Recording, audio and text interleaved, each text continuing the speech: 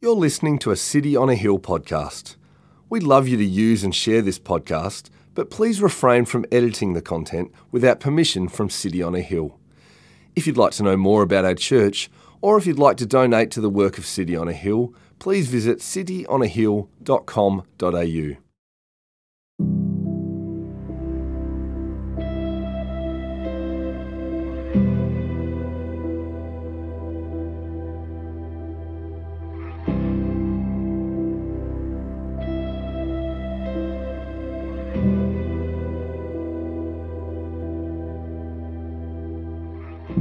One of the Pharisees asked him to eat with him, and he went into the Pharisee's house and reclined at table. And behold, a woman of the city, who was a sinner, when she learned that he was reclining at table in the Pharisee's house, brought an alabaster flask of ointment, and standing behind him at his feet, weeping, she began to wet his feet with her tears, and wiped them with the hair of her head, and kissed his feet, and anointed them with the ointment. Now when the Pharisee who had invited him saw this, he said to himself, "If this man were a prophet, he would have known who and what sort of woman this is, who is touching him, for she is a sinner." And Jesus answering said to him, "Simon, I have something to say to you." And he answered, "Say it, teacher." A certain moneylender had two debtors. One owed 500 denarii and the other 50. When they could not pay, he canceled the debt of both. Now, which one of them will love him more? Simon answered, "The one, I suppose, for whom he canceled the larger debt." And he said to him, "You have judged rightly." Then turning toward the woman, he said to Simon, "Do you see this woman? I entered your house, and you gave me no water for my feet, but she has wet my feet with her tears and wiped them with her hair. You gave me no kiss, but from the time I came in, she has not ceased to kiss my feet. You did not anoint my head with oil, but she has anointed my feet with ointment. Therefore I tell you, her sins, which are many, are forgiven, for she has loved much. But he who is forgiven little loves little." And he said to her, "Your sins are forgiven." Then those who were at table with him began to say among themselves, "Who is this, who even forgives sins?" And he said to the woman, "Your faith has saved you. Go in peace." This is the word of the Lord. Let me tell you about a lady in our community. This lady, she started drugs when she was only 15 years old. She became a heroin addict by the time she was 20. She became a prostitute, and she lived this lifestyle for 15 years. She was a thief. She was a liar. She hurt her family, especially her children. She could just never break this cycle of addiction, and she had multiple overdoses that landed her in hospital. Until one day she met a doctor who told her to go to church. And she did. And as she came in through the door, she began to weep. She wept because she saw these people who she'd never seen before just have this deep peace and joy. She had never encountered anything like this. They were different. And why? Why were they this way? Because they had great love for Jesus. He was their joy. He was their peace. And they had this love that was just infectious, and they just couldn't contain it and keep it in. Let me ask you a question. How much do you love Jesus? How much do you love Jesus? Now, for some, this might evoke a response similar to these people, because you are forgiven. Jesus is your greatest love. You've had a transformation in your life. He is your Savior. But for other people, maybe this is confronting, because Jesus Maybe you just don't love him. Or maybe you do, and you just don't have that same affection as you used to. Or as we heard in the reading, today we are exploring another encounter with Jesus. And in this encounter, we're going to meet two characters, the sinful prostitute and the self-righteous Pharisee. And my hope and my prayer is that you would encounter Jesus' love and forgiveness today.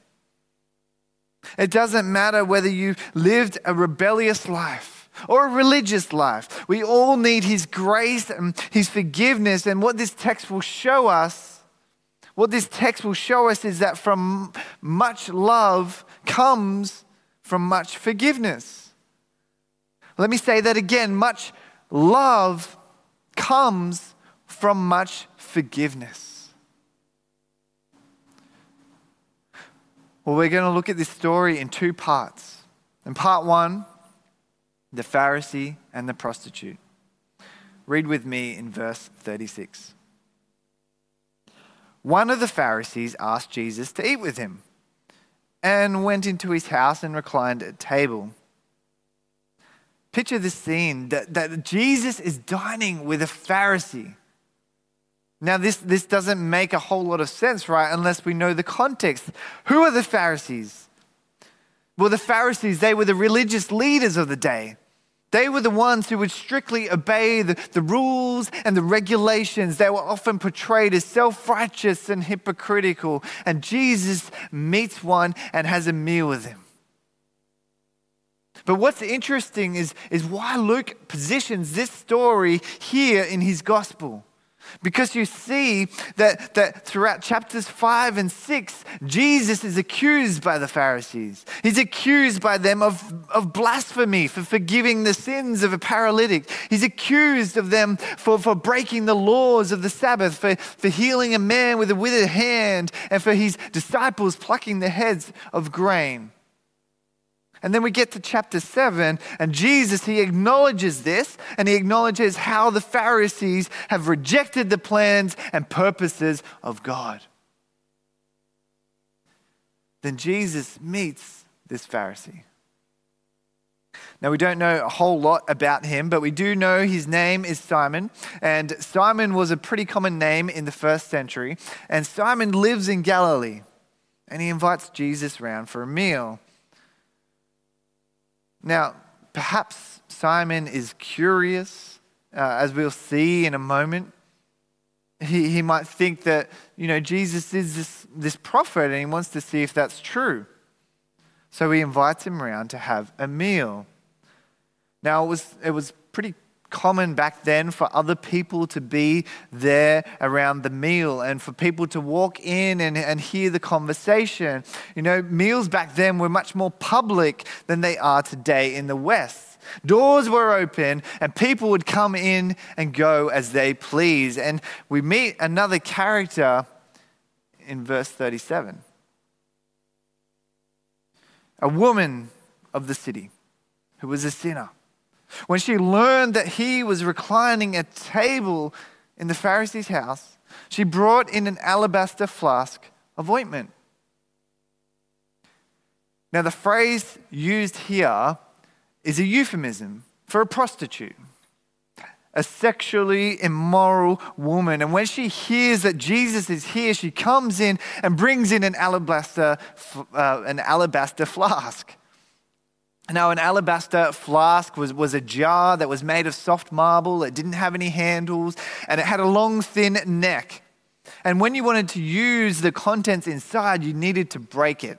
And what was inside this? It was ointment, or more precisely, perfume, fragrant, costly perfume. And the story continues, and standing behind him at his feet, weeping, she began to wet his feet with her tears and wiped them with her hair of her head, and kissed his feet and anointed them with the ointment. What a moving scene. What a moving scene. This sinful woman standing behind Jesus at his feet. She weeps. She wets his feet with her tears. She wipes them with her hair. She kisses them and she anoints them with perfume. Now, you got to understand that in the first century, feet were pretty dirty. You know, they didn't wear shoes or socks like us today. In fact, their roads were dirt. They weren't concrete or bitumen. And they shared them with animals, and you can imagine what they left behind, right? So feet were filthy. Now, I don't know about you, but I can't say I love dirty feet. I don't have a phobia of feet, but I do confess that I love clean floors. In fact, when my daughter was a baby, I got my first cordless vacuum cleaner. And since then, really, I love to come home and vacuum the house.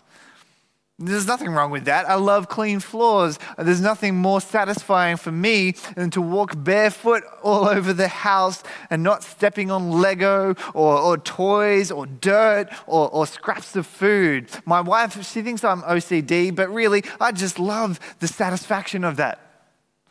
So what's remarkable to me in this story is that this woman, she uses her tears and she uses the perfume to wet Jesus' feet. His dirty feet.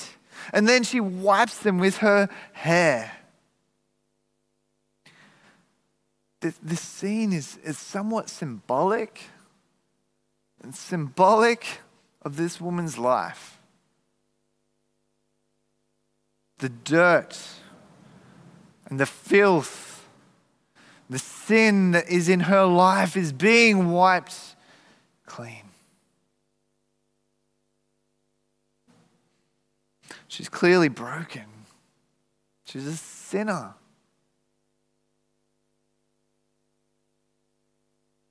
But her tears are not just tears of sorrow, but of joy, of love and gratitude.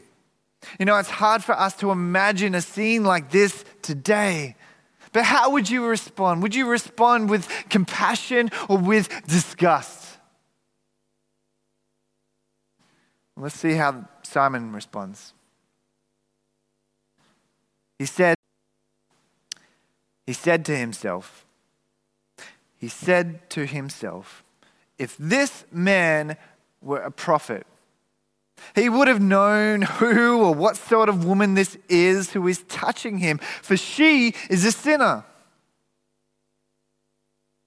We heard in last week's story and Jesus' encounter with the widow's son at Nain. And after that, the people, they glorified God, saying, surely there's a prophet who is among us. Now this news of Jesus spread, which is most likely, as I said before, why Simon invited him to his house to dine with him. Yet Simon is doubtful.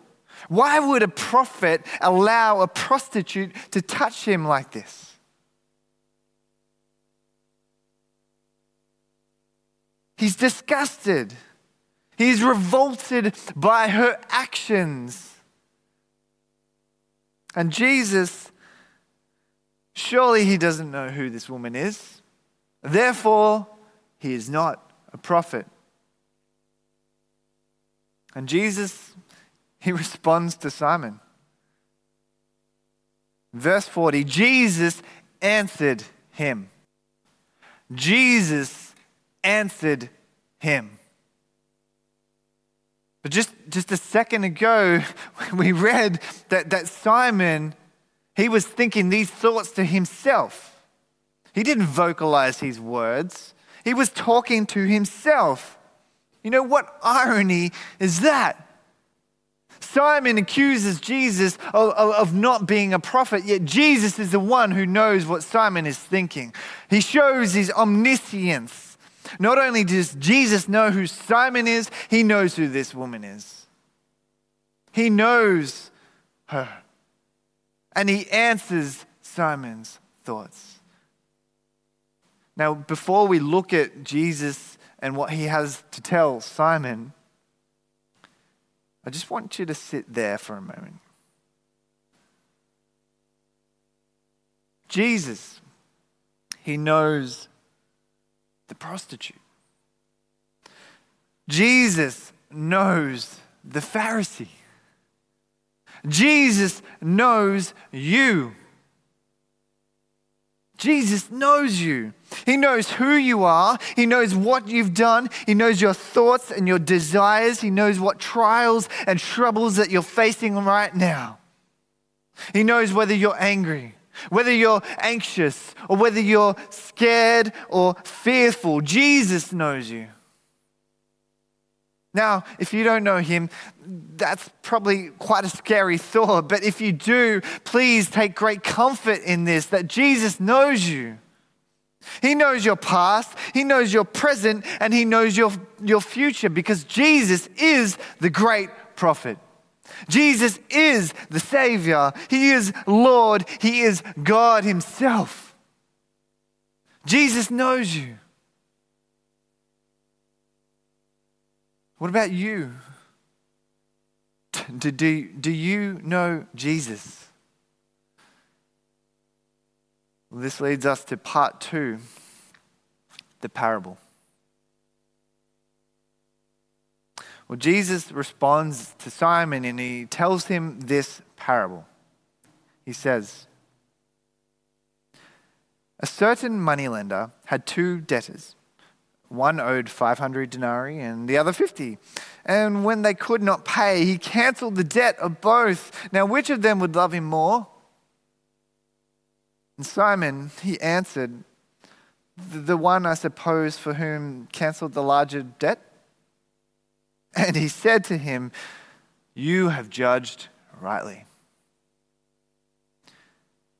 Jesus tells a story about debt. 2 people, one who owed 500 denarii to a moneylender and another who owed 50.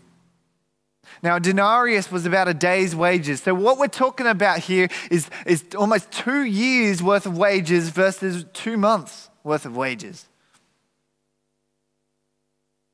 And what's remarkable is that despite the amount owed, they both had an inability to pay, and the moneylender cancels the debts. He cancels them. Now, in Australia, we're no strangers to debt. In fact, last year, we had $20 billion in credit card debt. $20 billion. When I was 18, I got my first credit card. I thought, why not? The bank called me up or sent me a letter and offered it to me, and I felt privileged, so I got one. It was only $2,500, thankfully. But the thing is, I could just never seem to repay it back. I always had that debt looming over me, and I always made an excuse or had some sort of emergency where I needed to depend upon it. In fact, it took me almost 10 years to get rid of that debt. And when I finally did, I felt this overwhelming sense of freedom. This weight had been lifted off me. So it's no surprising in this story when Jesus asked this question and he says, who will love me more? The answer is obvious, right? Which is probably why Simon responds, I suppose, the one who had the larger debt. Of course it's the one with the larger debt. Simon's being sarcastic, a bit of a smart aleck. Come on, Jesus, you know who. It's obvious. But imagine the reality of that. Imagine more than just a $2,500 debt. Imagine 50 grand or 100 grand or 200 grand debt on your credit card. And then imagine just the bank calling you up one day and saying, sir, I have some good news. There's been a credit in your account.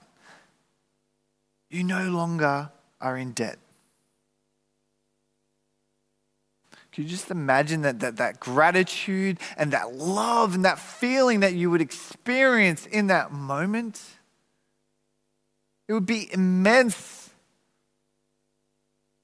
You know, this parable that Jesus teaches here is quite simple, but the implications are profound. They're profound. To have a debt of any kind canceled, let alone one of this much worth. Yeah, what Jesus does next is really striking. He talks to Simon. He says, Simon, you see this woman? Of course he does. Well, you know what, Simon?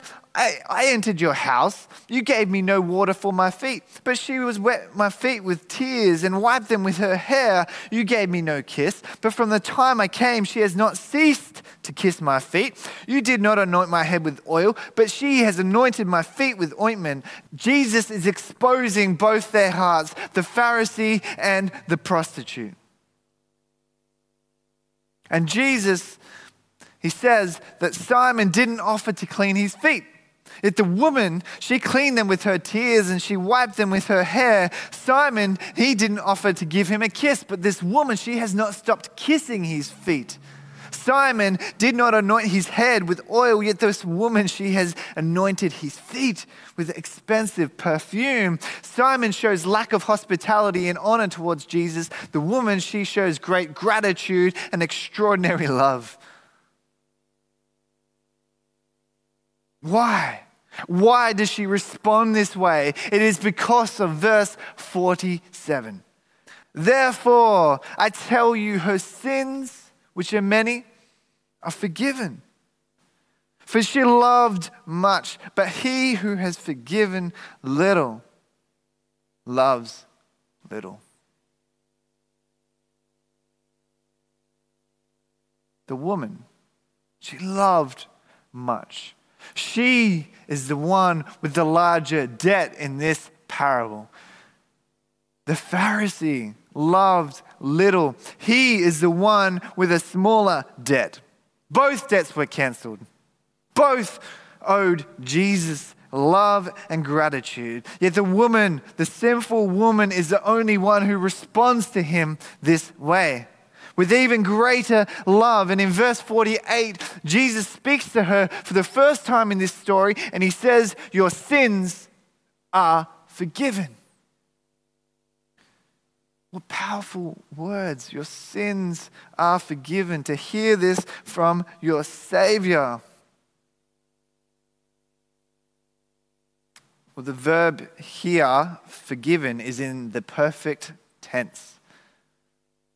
Now, I failed English, so I'm thankful for people who are smart and who write commentaries. And they tell me that the perfect tense means that something that happened in the past with continuing effect. In other words, this woman had already been forgiven. She had been forgiven. This was not likely her first encounter with Jesus. She didn't perform these acts of gratitude and love to earn her forgiveness. It wasn't the cause of her forgiveness. No, it was because of her forgiveness. She was already forgiven and she responds in love. Her actions are evidence of this. So Jesus' words here affirm her forgiveness. He knows this woman and he forgives her.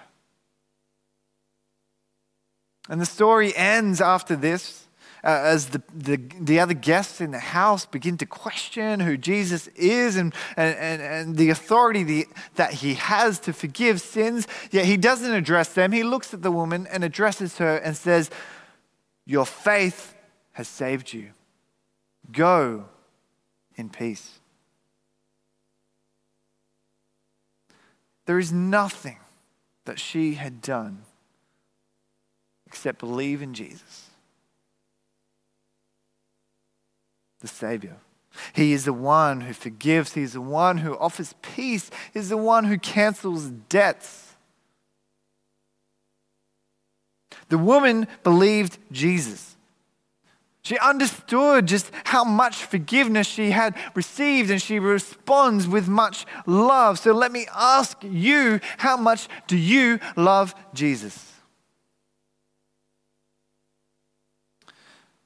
Well, remember the woman that I shared about at the beginning lived a life of addiction. She had a huge debt. A huge debt.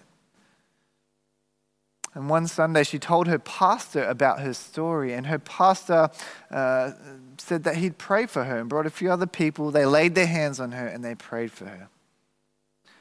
And this woman, she began to shake. She felt this overwhelming sense of forgiveness. It had been as if she was bound in chains and they had been broken free. She had felt this inner peace and inner joy in her life. Freedom because she believed in Jesus. And since that moment, her life has not been easy, struggling with sin and addiction. But she knows that she is forgiven. And she lives in thankfulness to God and His goodness and faithfulness to her. Her debt is cancelled. She is forgiven and set free. Or maybe your story is like hers. Maybe you had this massive transformation, this radical transformation in your life.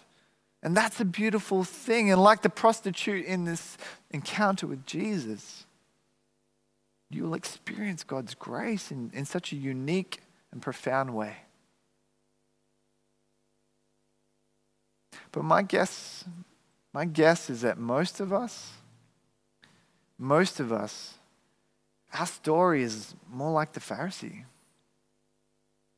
I know that my story is. In fact, I grew up in a Christian family and my dad was a pastor.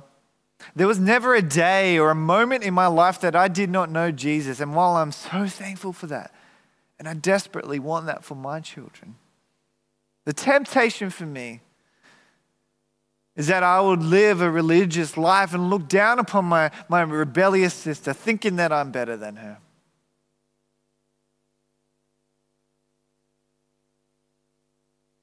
Why do I need forgiveness? I haven't sinned as nearly as much as her. My sin is not as great as hers. And this can lead to a lack of repentance, of self-righteousness, of a life which is works-based salvation.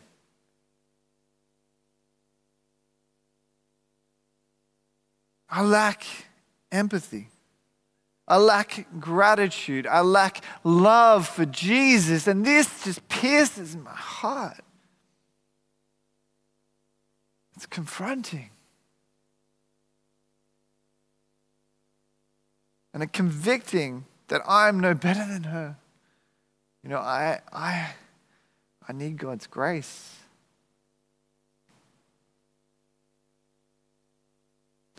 Now, I don't want you to feel guilty or just kind of wallow in your sin.